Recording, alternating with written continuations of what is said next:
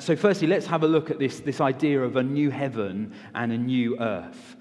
The idea of a new earth is a familiar theme in the Bible. Many of the prophets spoke about it.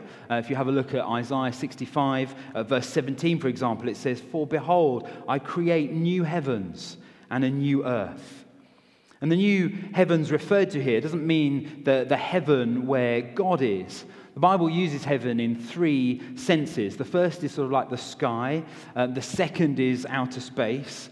And then the third is the place where God dwells in glory. And so when the Bible talks of new heavens, it's the first two that it's talking about. And the ancient Greek word translated new here, which of course you all know.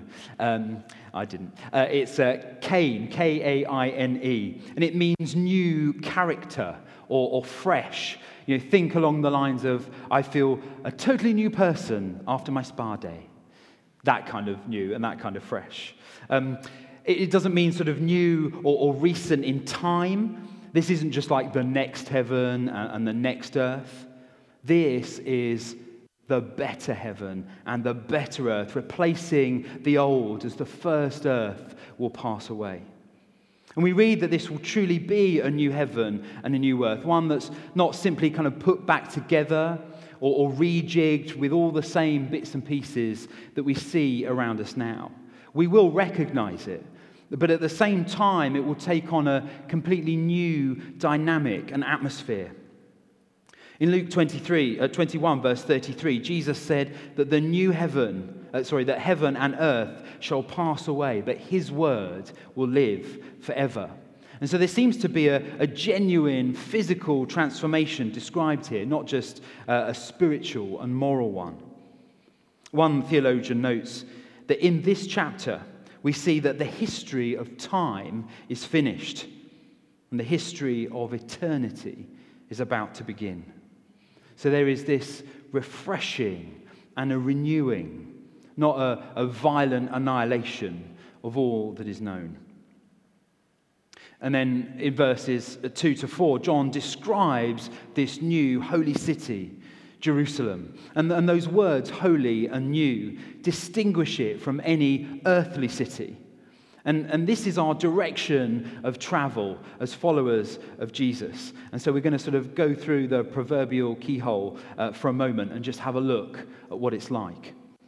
The name Jerusalem gives it continuity with earth, but this is the place where we find our true citizenship.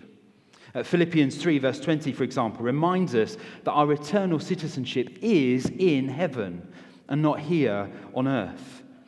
And its description as a city reminds us that this is a place with many people interacting with and in relationship with one another. This isn't isolation, but this is the perfect community of the people of God. Here on earth, we haven't known and we won't know communities without sin and failure. But here, we're offered something unique, a pure, sinless community of righteousness, morally unambiguousness, and a truly perfect, holy city. It sounds like somewhere that I would like to go. I wonder about you. Jerusalem is also described as a bride for her husband. And perhaps for John and some of us, that's a striking and beautiful image that resonates. And the reference to God dwelling with us recalls Moses' tabernacle and the dwelling place of God on earth in the Old Testament. Then it represented God's presence here. But the tabernacle of God is the reality of his presence right here with us. Verse 3 says, he will dwell with his people, and they will dwell with him. There's no barrier there anymore. And God desires to live in close relationship with us, and our purpose is to be his people. And that simply and beautifully sums up God's desire and humanity's purpose. And I think that's a pretty glorious truth. I love the way Charles Spurgeon reflects on these verses. He saw God's dwelling with humanity as the ultimate restoration of what was lost in the fall. He says, "I do not think that the glory of Eden lay in its grassy walks or in the boughs bending with luscious fruit, but its glory lay in this, that the Lord God walked in the garden in the cool of the day." This was Adam's highest privilege, that he had companionship with the Most High. And that companionship by its nature means the absence of a few things that we here on earth experience all too often. That absence means that there will be no tears, no sorrow, no darkness or death or pain. Every tear, every single painful, gut-wrenching tear, and there will have been many in our lives, will be wiped away forever. Every tear of disappointment, of sympathy, of yearning, of loss will be dried once and for all. God's eternal presence and never-ending comfort will be ours. And then, as if that's not enough, John's vision in verse 22 goes on to describe how every part of this new city will carry the fragrance and the presence and the hallmarks of God. And to start with, there's no temple in it. And in the ancient world, it was completely unthinkable to have a great city without many different temples. It's like saying, I went to town, but there was no Primark there. It's rubbish. Or I went to town and there was no Starbucks, or there was no bank or post office. You get the idea. But in this city, there's no temple, not because it's lacking or someone forgot to put it there, but because there is something so much better than that.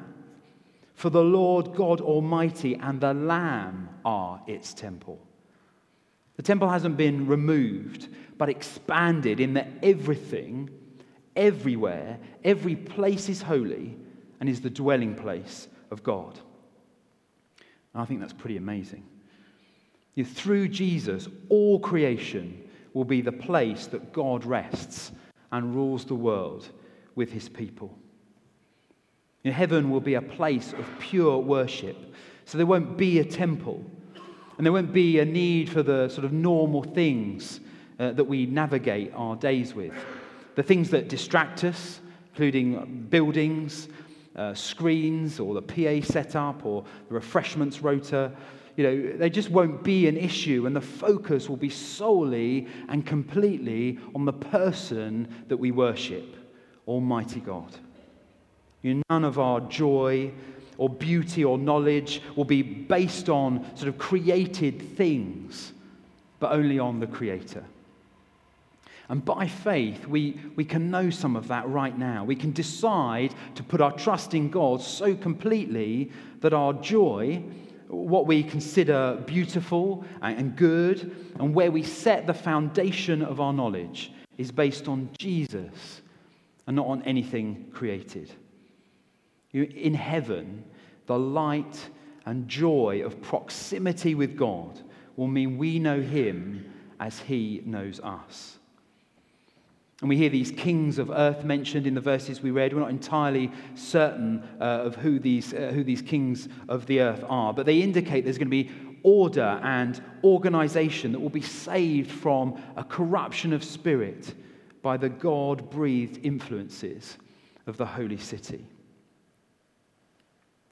So there will be perfect order, there'll be deep joy, and there'll be unending peace. Our purpose will be fulfilled, and everything that distracts and weighs us down will be no more. But will we recognize each other? Will we be able to find each other in this kind of busy city? Where are we going to live? What will we wear? What will our address be? I don't know if those are the kinds of questions that keep you up at night sometimes, maybe, just me. But I remember when we first moved here to Winchester, and when we first knew Christchurch to serve My Curacy. And we were really keen to know where we'd be living. And as it was during lockdown, the previous curate's leaving service was broadcast online, and he and his family were living in the house that we were going to move into. And during the service, it went live to his house, and these gifts were dropped off on the doorstep, and everybody kind of said their goodbyes. And my wife and I were watching this, and obviously, saying goodbye, but also quite interested in what the house looked like. And so we watched the service, and then later that evening, we went back and watched it again, like in slow motion, a frame at a time. The door opened, we were pausing it. Where does that door go? What's the decor? Oh, the stairs are nice. Or what's that cupboard? And it's really sad and quite embarrassing, but we just wanted to know what the house we were moving into was going to look like, and that was our only way of doing it. The curiosity and the questions about our eternal future and what it looks like in real practical terms are natural ones to consider.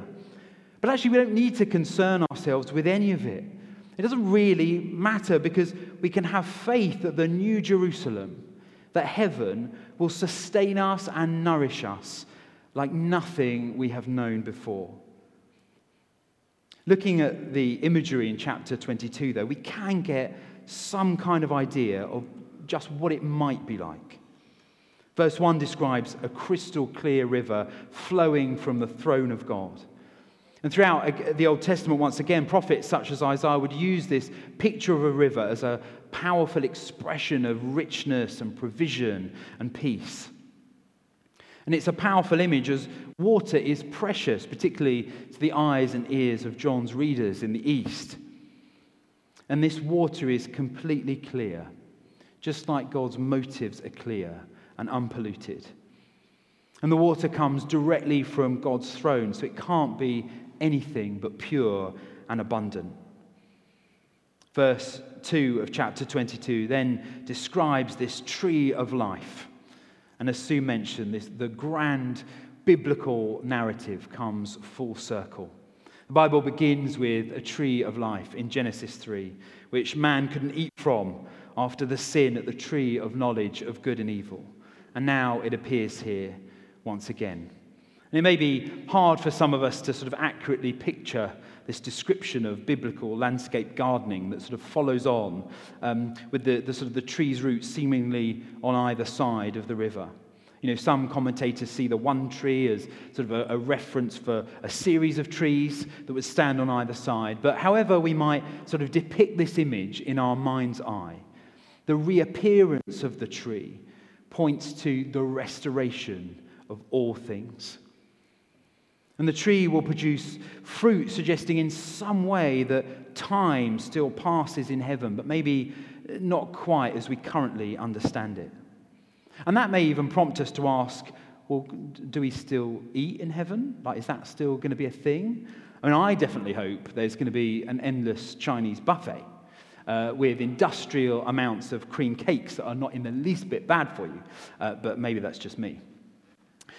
The evidence from Scripture suggests that we can, but we won't need to. Angels eat with Abraham, for example, in Genesis 18. And of course, the heavenly reunion between Jesus and his people is described as a marriage supper in Revelation 19, verse 9. So I think for those of us that might feel peckish for some of eternity, we might well just be catered for. So there's a street, there's a river, there's trees, there's fruit, there's leaves. Are we to take from these verses that this is a literal or a symbolic description of the heaven that followers of Jesus are promised? Well, of course, this is a vision after all, and some of the language might well have reached its absolute limit when attempting to describe the most perfect and beautiful of places. And perhaps we can't really describe another dimension without using symbols. But I think it would be pretty reasonable to suggest that when we see the river, for example, we might well say, well, that looks like a river. And that we'll see each other and we'll interpret these things in the majesty and the beauty that they have in a unique way. What is certain is that the curse of Eden, the fall of humanity that we read about in Genesis 3, will be no more. But not only that, it will be exchanged with the throne of God and the Lamb. The throne of grace and mercy. The throne which says, it's done. It's over. Nothing and no one, no force of evil, or even Satan himself can ever lay a finger on any believer ever again, because the throne of God has triumphed and the Lamb has won the ultimate and final victory. And we'll see his face. There will be face-to-face fellowship with God in the same way, sort of, that we're looking at each other now. We'll be able to gaze into the face, into the very heart and very soul and very character of Christ Jesus, and finally understand him and his work, his love, and all that he is, as we have never understood him before. And that's then, in the future. And so what about now? Well, because of Jesus, we can know a glimpse of the face of God today. 2 Corinthians 4, verse 6 says, "For it is the God who commanded light to shine out of the darkness, who shone in our hearts to give the light of the knowledge of the glory of God in the face of Jesus Christ." Paul also anticipates an even greater fulfillment of seeing the face of God, as now we sort of see in this mirror dimly. But he says we shall know him just as we are known. It's as if his name will be written on our foreheads, and there will never be any doubt that we belong to him in what will truly be the greatest glory of heaven. To know God, to know Jesus more wonderfully than we ever could here on earth. And then the closing words of Revelation, and indeed the Bible, remind us that Jesus is coming. Surely I am coming quickly. Right to the end of Scripture, we're reminded to be ready and watchful. And that's the message of Revelation and of Scripture itself, to ready ourselves for the triumphant and glorious return of Jesus. The answers to the problems of life don't ultimately rest on our shoulders, but in the return of Jesus Christ. And there is nothing and no one that will stand in his way. And no matter who we are or what we've done, no one is beyond the mercy or out of reach of the love and grace of God. As we were reminded last week, there is always a way home. The Bible sets out the story of God and his pursuit of us. And Revelation animates this story through its vivid and striking imagery and metaphor. We are invited to become part of that story, not to be passive observers as the battle unfolds before our eyes, as if we are watching this epic tale unfold on the big screen, but to participate in the struggles and to share in the victories. We live in a world, don't we, where the four horsemen of war and destruction are seemingly running wild. And yet we are gathered as an army, ready to battle the spiritual forces in his name. And we may know what it is to feel helpless and vulnerable, but we can also know the protection that God provides. And we know for sure that as we accept the invitation to live out this story, we can be certain of how it ends. It ends with the powers of darkness and oppression and injustice defeated, and the glory of the heavenly city paved with gold under our feet. And so a question for us this evening as I finish is, are you living ready? Are you living ready? I wonder if you might pray a prayer with me now. It's just a short prayer. And it's just a prayer that says, God, I accept your invitation to join in this story of Revelation. Would you make me ready? And it might be something that you've done before, and it's an affirming of that invitation. Or it might be something that for the first time you're thinking, yeah, I want a bit of this. So don't pray it if you're not ready. But if you are, I'd really encourage you to pray it in your heart as I pray now. So let's pray.